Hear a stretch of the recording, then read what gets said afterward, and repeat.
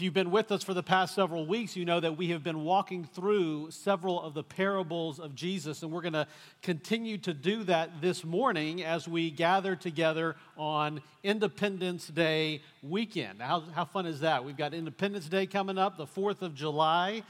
On Tuesday, we're going to get to enjoy some barbecue, maybe your favorite Will Smith movie about aliens and independence that way. But hopefully you have some plans for this week as we celebrate that wonderful day that comes once a year where we get to enjoy the country in which we live.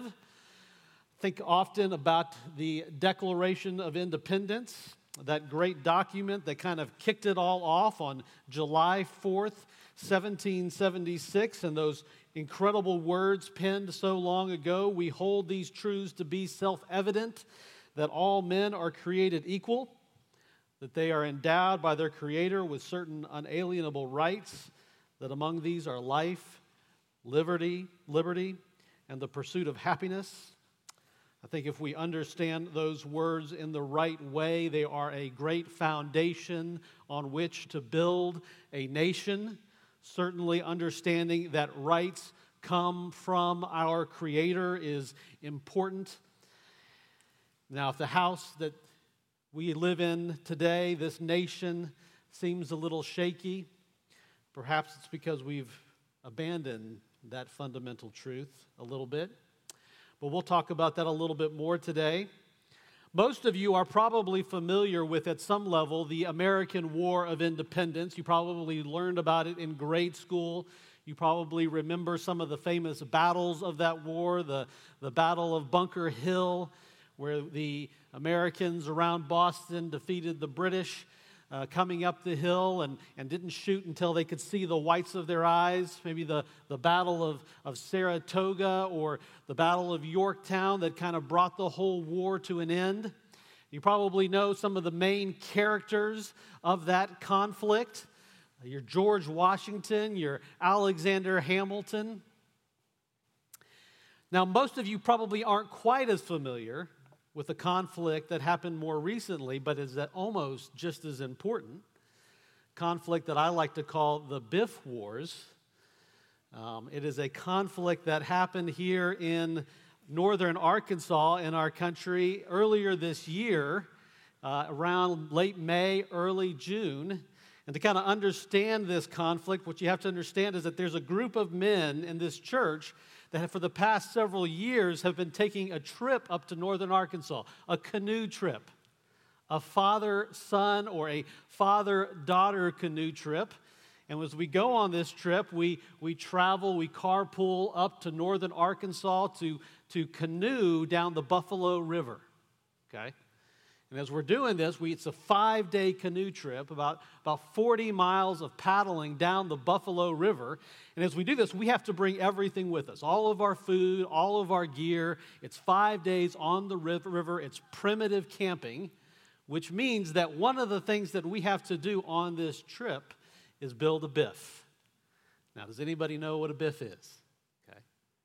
If you don't know what a biff is, it's a bathroom in the forest floor. Okay? The bathroom in the forest floor. One of the most important elements of this trip is building the biff. Because when nature calls, you got to go in nature, right? And so the Biff Wars took place this year because there were two teams, there were two competing sides on this trip. There was one side that I'll call side al natural. They wanted it natural. They wanted to build the biff with the natural elements. It was sticks and stones, and that's it. And then there was a group of us who were more like camping chic, you know. We wanted our comforts, our modern comforts. And so one of the guys on the trip brought his own little outdoor toilet seat and created a little platform on which it could rest. And it's important. I'll show you an example of two different competing versions of this biff, right? There you go. There's Team Al Natural, you know. They've got their throne of thorns, because that's exactly what it felt like you were sitting on thorns. And then you've got Team, camping chic over here with your portable seat and your little skis that you'd put the seat on, right? You put the seat on. Now, why this is important for today, I mean, I'll let you know that the organizer of the trip, Jordan Beakley, he is like the George Washington of Biffs, all right? He insisted, his side won. Almost every single place we stopped, we had a natural biff. Now, this isn't one of his creations. I'm going to admit, this was probably the worst one we had to deal with while we were there. It hurt. I mean, it was not a good biff to sit in. But Jordan's a home builder for his day job. And I'm trying to convince him to start his own business where he installs his natural biffs into his homes because they are that good. He built these things out of sticks, and they were the most comfortable things you could possibly sit in. He's like the George Washington of biff makers. He's there fighting a good fight for biffs. But the reason why this is important for us today is because, as you can tell, the places where we stopped were usually either some kind of rocky ground or some sandy ground. And if you didn't have a good foundation on which to place your biff, you were in trouble. You were in trouble. That you didn't have those skis there to put the biff on, that seat would sink right into the sand, and pretty soon you would be in deep doo-doo, before you knew it. The importance of a foundation, obviously, for biff making is clear, right? It's very clear. Well, today, as we get into the Word of God, as we see in today's passage, a foundation is always important. A foundation is always important. We're going to take a look at that today. Most of us have houses that we live in, and we enjoy those houses. And we know that without the foundation to that house, it's worthless. If you don't have a solid foundation, it doesn't matter how beautiful the house is, that thing is going to come crumbling down. And Jesus points us to that reality today as we look at our passage in Luke chapter 6. Let's read that together.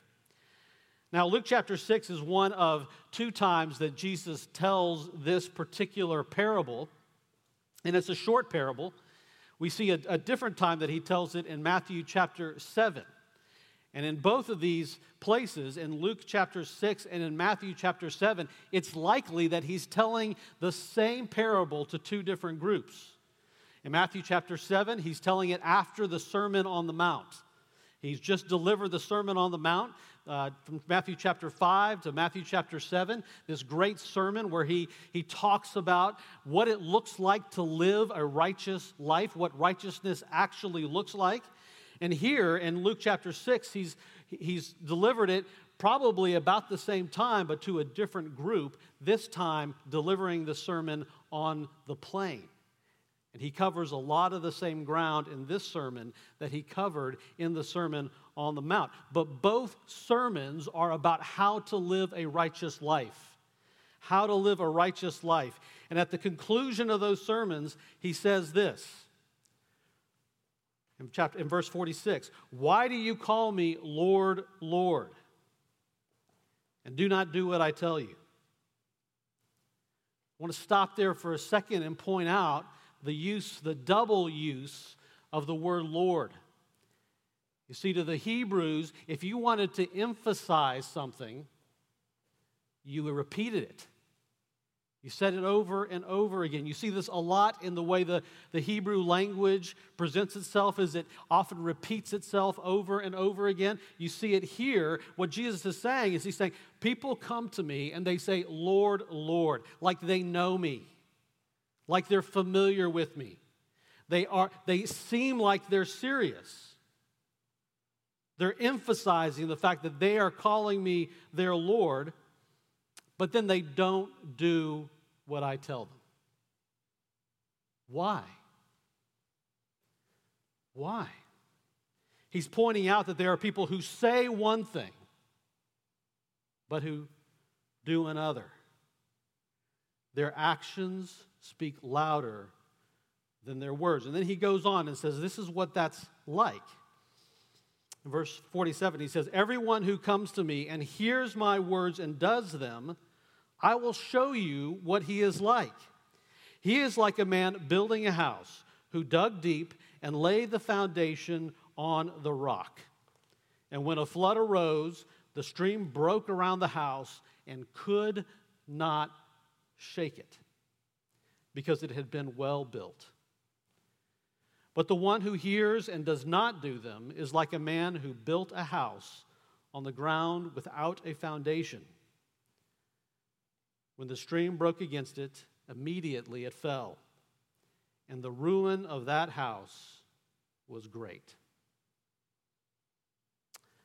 So Jesus gives this parable, and as Pastor Seth said several weeks ago, and as he's been emphasizing week in after week out, parables have both the ability to reveal the truth in very profound ways to those who are ready to hear it. And they also have the ability to conceal it from those who are not, who don't want to hear the truth. And so we, as people who want to know the truth, want to understand this parable well. We want to be the ones who build our house on that rock. And in order to do that, we need to know, what is this rock? And how do we build our foundation upon it? I think to understand that, we can look to Matthew's gospel. In Matthew chapter 16, this is several months, weeks after Jesus has delivered this parable. It comes after the Sermon on the Mount, where he delivered this parable on the Sermon on the Mount. And this time he is in the region of Caesarea Philippi, and we see in Matthew 16, verses 13 through 18, this exchange happened between Jesus and his disciples. We read this: "Now when Jesus had come into the district of Caesarea Philippi, he asked his disciples, 'Who do people say that the Son of Man is?' He takes a poll. 'Who do people say that I am?' And they said, 'Some say John the Baptist, others say Elijah, and others Jeremiah or one of the prophets.' So when Jesus asks his disciples, who do the crowds say that he is, they answer with some of the answers that they have received, what they have heard people say. And then Jesus says to them, 'But who do you say that I am?' And Simon Peter, you have to love Simon Peter, the most outspoken, the most confident, sometimes to a fault, of the disciples, speaks out and says to Jesus, 'You are the Christ, the Son of the living God.' And Jesus answered him and said, 'Blessed are you, Simon Bar-Jonah, for flesh and blood has not revealed this to you, but my Father who is in heaven. And I tell you, you are Peter, and on this rock I will build my church, and the gates of hell shall not prevail against it.'"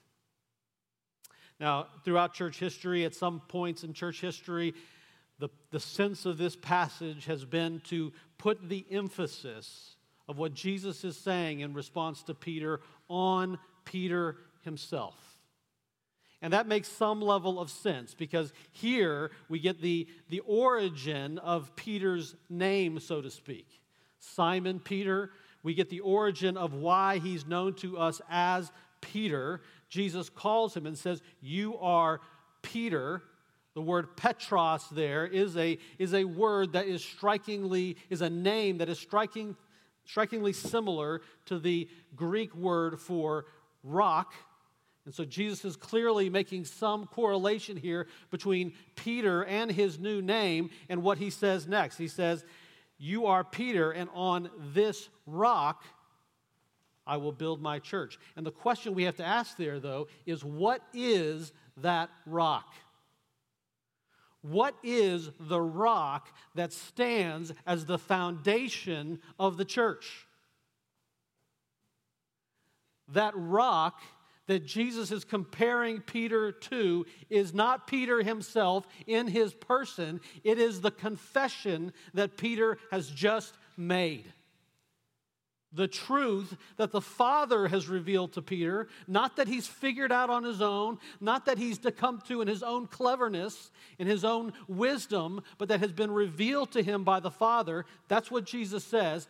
That rock is the confession that Peter makes about Christ himself.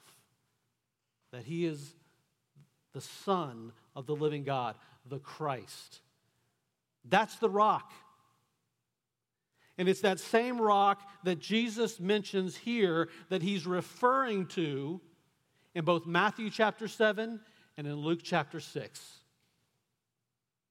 And so if we're going to know how to build our foundation on that rock, we have to know what that rock is. What does it mean to be the Christ? That word Christos means anointed one. What does it mean to be the anointed one of God? What does it mean to be the Son of God? In Luke chapter 6, when Jesus is giving his parable, he says, the man dug deep. We need to dig deep to understand what these terms mean. Because here's your first point. It's the knowledge of Christ that is the foundation. The knowledge of Christ is the foundation. It is the rock upon which anyone can build, must build a godly life. So let's unpack that for a minute. This is so important. Let's unpack what that means for just a little bit. And I think the best place to see this in Scripture is what the Apostle Paul does in Colossians chapter 1.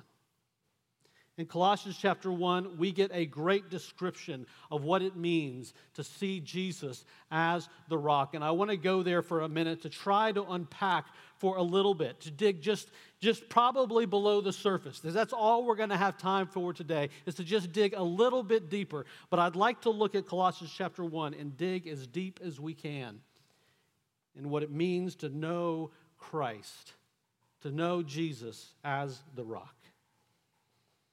If you're looking at Colossians chapter 1 and you're looking in a most modern translations of the Bible, this section of verses 15 through 20, probably has a heading over it.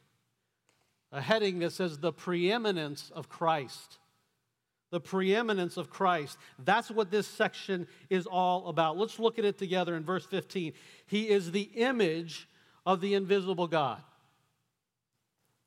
See, the first thing we need to know is the preeminence of Jesus' revelation. The revelation of Jesus Christ. We need to know the preeminence of his revelation. That he is the one who reveals to us what God is like. That to see Christ is to see God himself. We need to know the preeminence of his revelation. We need to know the preeminence of his status. Paul says this next. He's the firstborn of all creation. Now that word firstborn there, you can confuse it really quickly with the first made or the first to come into being. That's not what's the idea here. The idea of the firstborn, as Paul uses it, is the idea of the most important one. He is the most important thing in all of creation.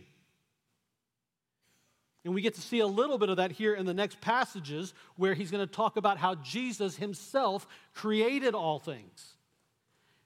If you go to John chapter 1, John even makes it more clear. He says, all things that have been made by him. So if it has been made, if it is a created thing, it has been made by him. Jesus himself is not a created thing. He is, though, preeminent in all of creation. He is the most important thing in all of creation.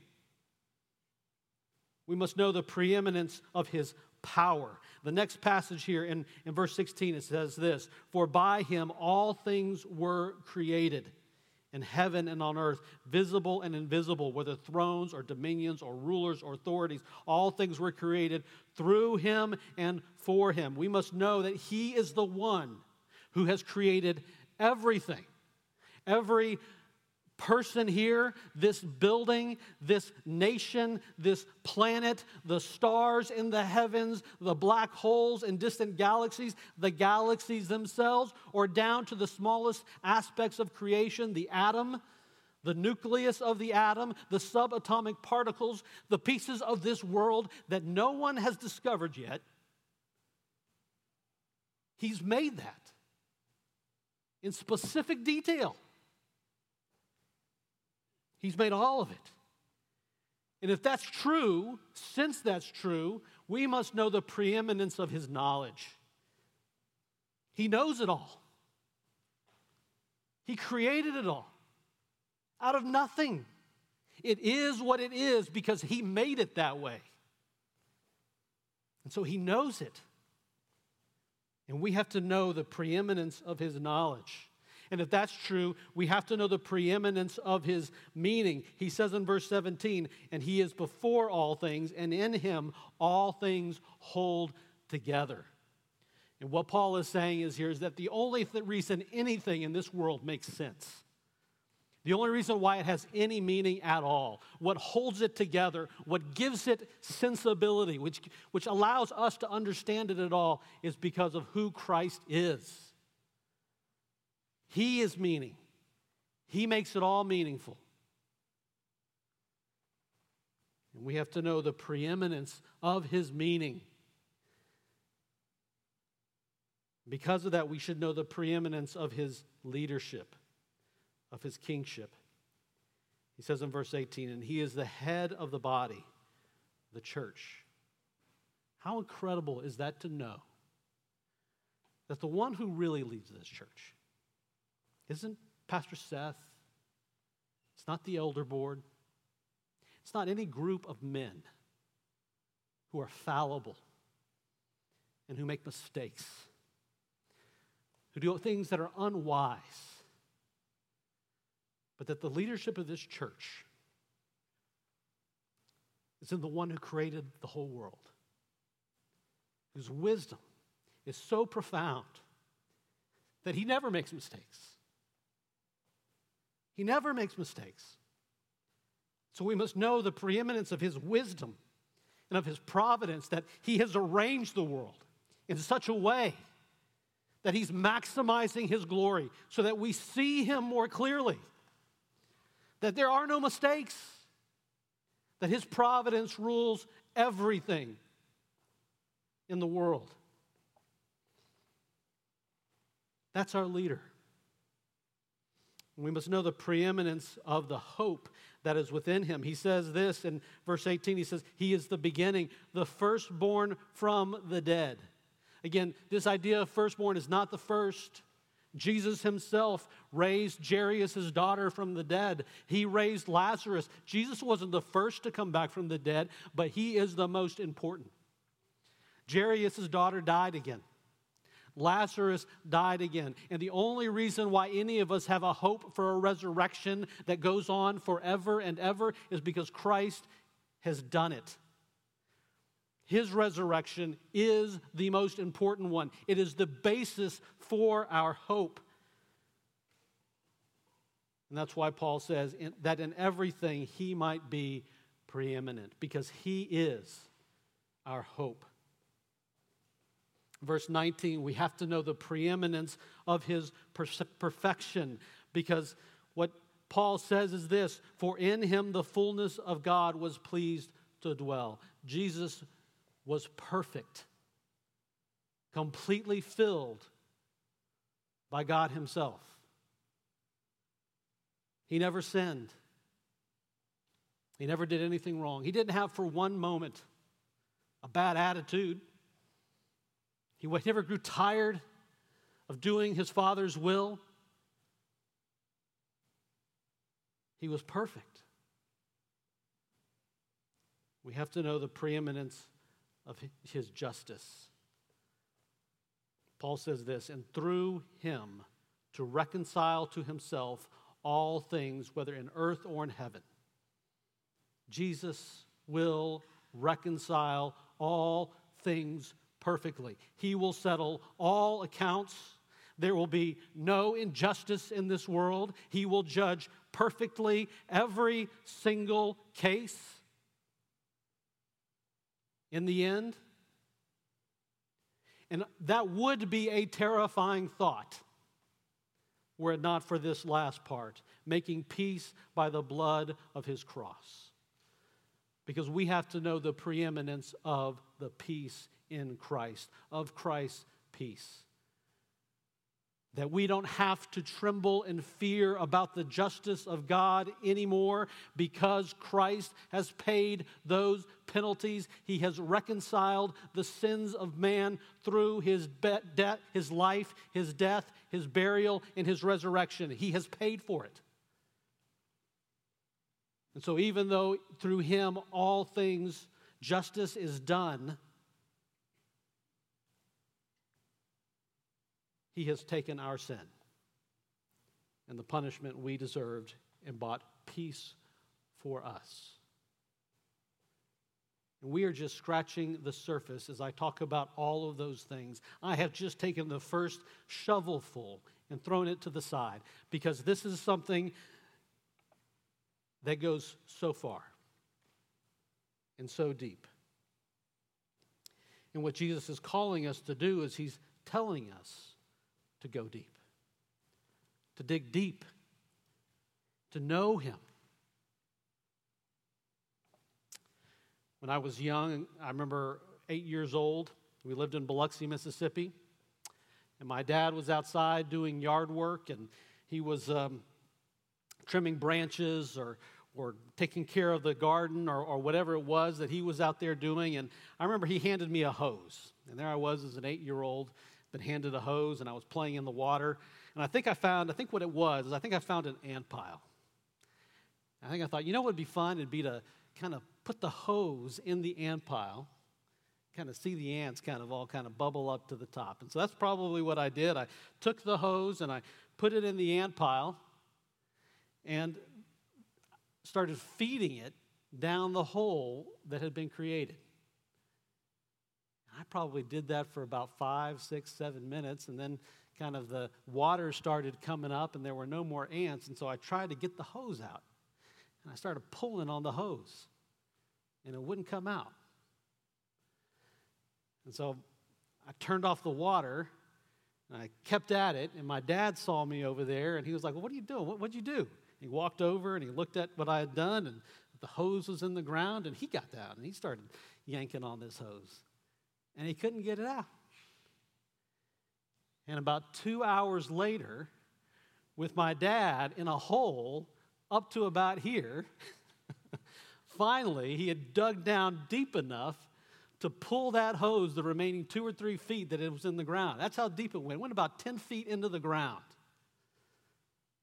I had no idea how deep that hole went. Ladies and gentlemen, we have no idea how deep we can dig into the knowledge of Christ. And we're called to go deep. And I'll guarantee you, you can dig your entire life, and it won't be deep enough. But there will come a day when all of us will see him as he is. And then we'll know. Then we'll know when we finally see him. It's the knowledge of Christ that matters. And we have to go deep. Jesus says this to his disciples in the Gospel of John. He's in the upper room with them. He's giving them comfort. He's trying to give them some peace because he is about to go to the cross, and he knows they're going to be confused. He knows they're going to be afraid, and he gives them these words in the upper room. He says, "Let not your hearts be troubled," in chapter 1 of 14. "Believe in God, believe also in me. In my Father's house are many rooms. If it were not so, I would have told you that I go to prepare a place for you. Would I have told you that I go to prepare a place for you? And if I go and prepare a place for you, I will come again and will take you to myself, that where I am, you also may be also. and you know the way to where I'm going. Thomas, one of his disciples, says to him, doubting Thomas, he says, Lord, we do not know where you're going. How can we know the way? And Jesus responds to Thomas and he says this, I am the way and the truth and the life. No one comes to the Father except through me. If you had known me, you would also have known my Father also. From now on, you do know him and have seen him. And Philip, another one of his disciples, pipes and says, Lord, show us the Father. You said we've seen him. Show him to us. Where do we see him? And he says, it's enough for us if you just show him to us. And Jesus responds to Philip and says, have I been with you so long, and you still do not know me, Philip? Whoever has seen me has seen the Father. How can you say, show us the Father? Do you not believe that I am in the Father and the Father is in me? The words that I say to you, I do not speak of my own authority, but the Father who dwells in me does his work. Believe me that I am in the Father and the Father is in me, or else believe on account of the works themselves. Truly, truly, I say to you, whoever believes in me will also do the works that I do.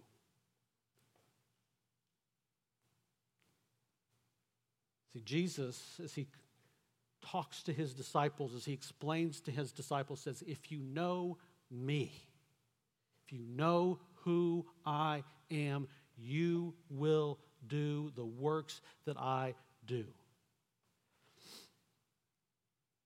The knowledge of Christ is the rock. The knowledge of who he is the foundation. And your second point here today is this: faithfulness and perseverance are proof of a solid foundation. They're proof of a solid foundation. We read in verse 47 of Luke chapter 6 this: everyone who comes to me and hears my words and does them, I will show you what he is like. And this is what he's like. He is like a man building a house who dug deep and laid the foundation on the rock. His life is built upon a knowledge of who Christ is. And this is what happens when your life is built on the knowledge of who Christ is. And when a flood arose and the stream broke against the house, and that house and could not shake it because it had been built well. See, those whose foundation is in the knowledge of Jesus Christ, who know who he is, they cannot be shaken. They know Christ. They know what to do. They know to serve him. They know to do what he says to do. Verse 49 shows the opposite. But the one who hears and does not do them is like a man who built a house on the ground without a foundation. When the stream broke against it, immediately it fell, and the ruin of that house was great. At the beginning of this series, Pastor Seth started with the parable of the sower. And you recall in that parable, Jesus talks about the three different kinds of soil. And one of those kinds of soil was the soil that had the rocky soil, where the seed was scattered on that soil. And the roots could not go deep. They couldn't go deep.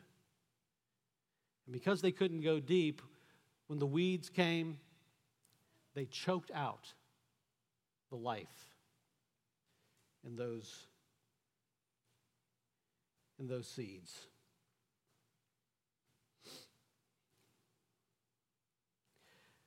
Here's your third point. At the end of the day, faithfulness is a matter of a changed heart. We live in a world of kind of what I like to call accessory Christianity.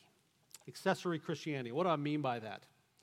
Well, most of the time, in the way the gospel is presented, it must, in many cases, be sold to people. Be sold to them. as an accessory to their life, something that will make their lives better, something that they should try out and see how it fits. There's the best friend Christianity, or Jesus is your best friend. He's someone who you can have a relationship with, a good relationship with, better than all your other friendship relationships. You can just have a relationship with him, right? Which is true in a certain way, but it shouldn't have to be sold to us like that, right? Maybe some of you in the early or mid to late 90s bought into the boyfriend Jesus, right? The one who was supposed to be the one you were dating instead of boys, or the relation, that kind of relationship Jesus, or the coach Jesus, the one who's there to give you good advice, to give you things that can make your life better if you just listen to him. The way Jesus is sold in this way is that he's sold in a way that's like, well, Jesus should have a place in your heart, right? He should have a place there.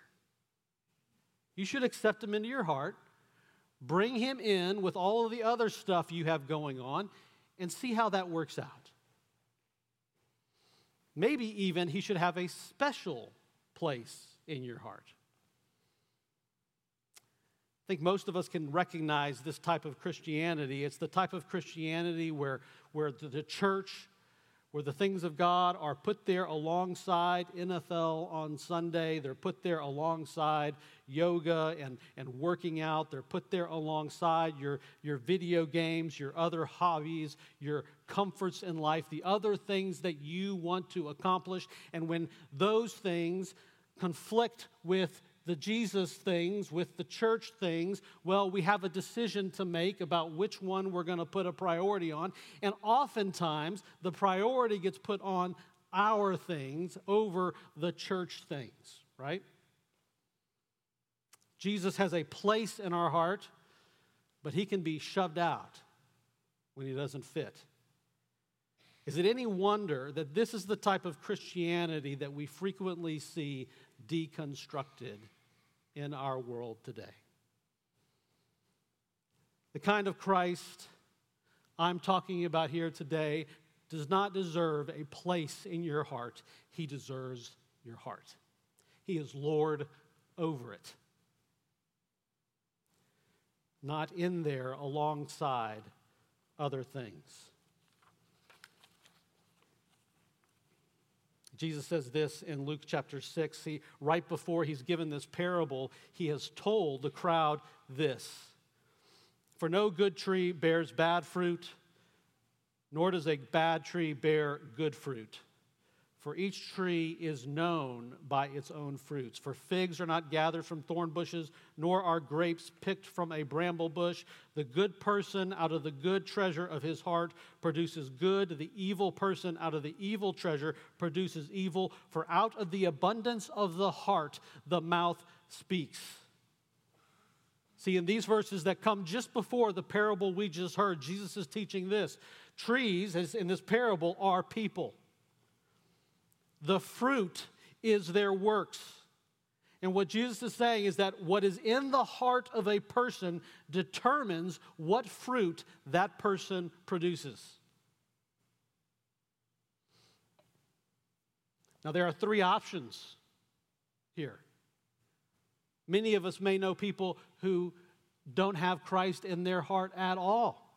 They reject Christ. They don't want anything to do with Christianity. There are also people that we know, and we may even be among them, who have a false Christ, who is somewhere in their hearts, amongst all the other things that they have in there, a Christ they have made up that's convenient to them, that tells them what they want to hear all of the time, that is their biggest cheerleader, that is something they can take or leave as they see fit, which is just another form of idolatry. But if you have the true Christ in your heart, then he is the Lord of that heart. He rules your heart. And you will know whether that's the Christ in your heart by the works that you do, by how you think, by what you say, by how you live your life. And in order for that to be the Christ that is in your heart, you have to know the preeminence of Christ. Dig deep. Fourth point is this. Some may object to this because it seems limiting to have a Lord over you. But here's the reality. The truth sets us free. Christ sets us free to do what is good. Christ sets us free. The lordship of Christ is freedom. Now, as we think about that on this 4th of July weekend, as we think about what freedom really is, what does freedom mean? We tend to think about that in our culture as something that allows us to do whatever it is we want, to do whatever it is we would like to do. We like to think of it as a lack of restraints, options. But that's not the biblical definition. That's not the definition the Bible gives. The biblical definition is given to us in John chapter 8. John chapter 8, verses 31 and 32, where Jesus is talking to the crowd, and Jesus says to the Jews who had believed in him, so these are the people who were following, who were amongst the crowds, and who had believed who Jesus was and had believed in him, and he says to them, "If you abide in my word, you are truly my disciples, and you will know the truth, and the truth will set you free." I want you to notice that. What does he say?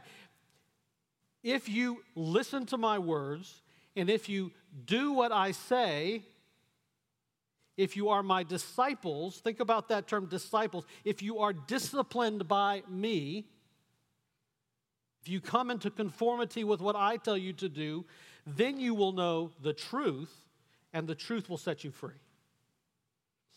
And so here Jesus ties freedom to truth.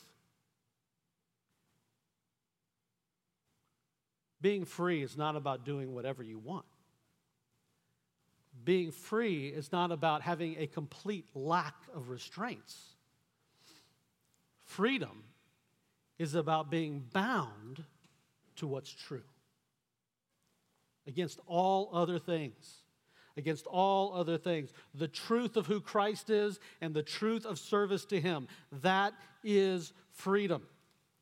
The Apostle Paul describes it this way in Romans chapter 6. He says this, "Do you not know that if you present yourselves to anyone as obedient slaves, you are slaves to the one who you obey, either to sin, which leads to death, or of obedience, which leads to righteousness?" And then he says this, "But thanks be to God that you who were once slaves of sin have become obedient from the heart to the standard of teaching to which you were committed. And having been set free from sin, you have become slaves to righteousness." Freedom, in biblical terms, is freedom from sin and death, freedom from the lie. Anyone who lives their life according to a lie is not free. It doesn't matter if they do what they want. What they want is the lie. What they want will lead to death. And so to be free means to know the truth, to know what is good, and to be able to do it, to be able to desire it. Paul only gives us two options. We're either slaves to sin or we're slaves to Christ. And the slavery to Christ, the service to Christ, is freedom. That's the definition. We are set free from the lies of this world and set free to the truth. So here's your takeaway today. Service to Christ is freedom. Service to Christ is freedom.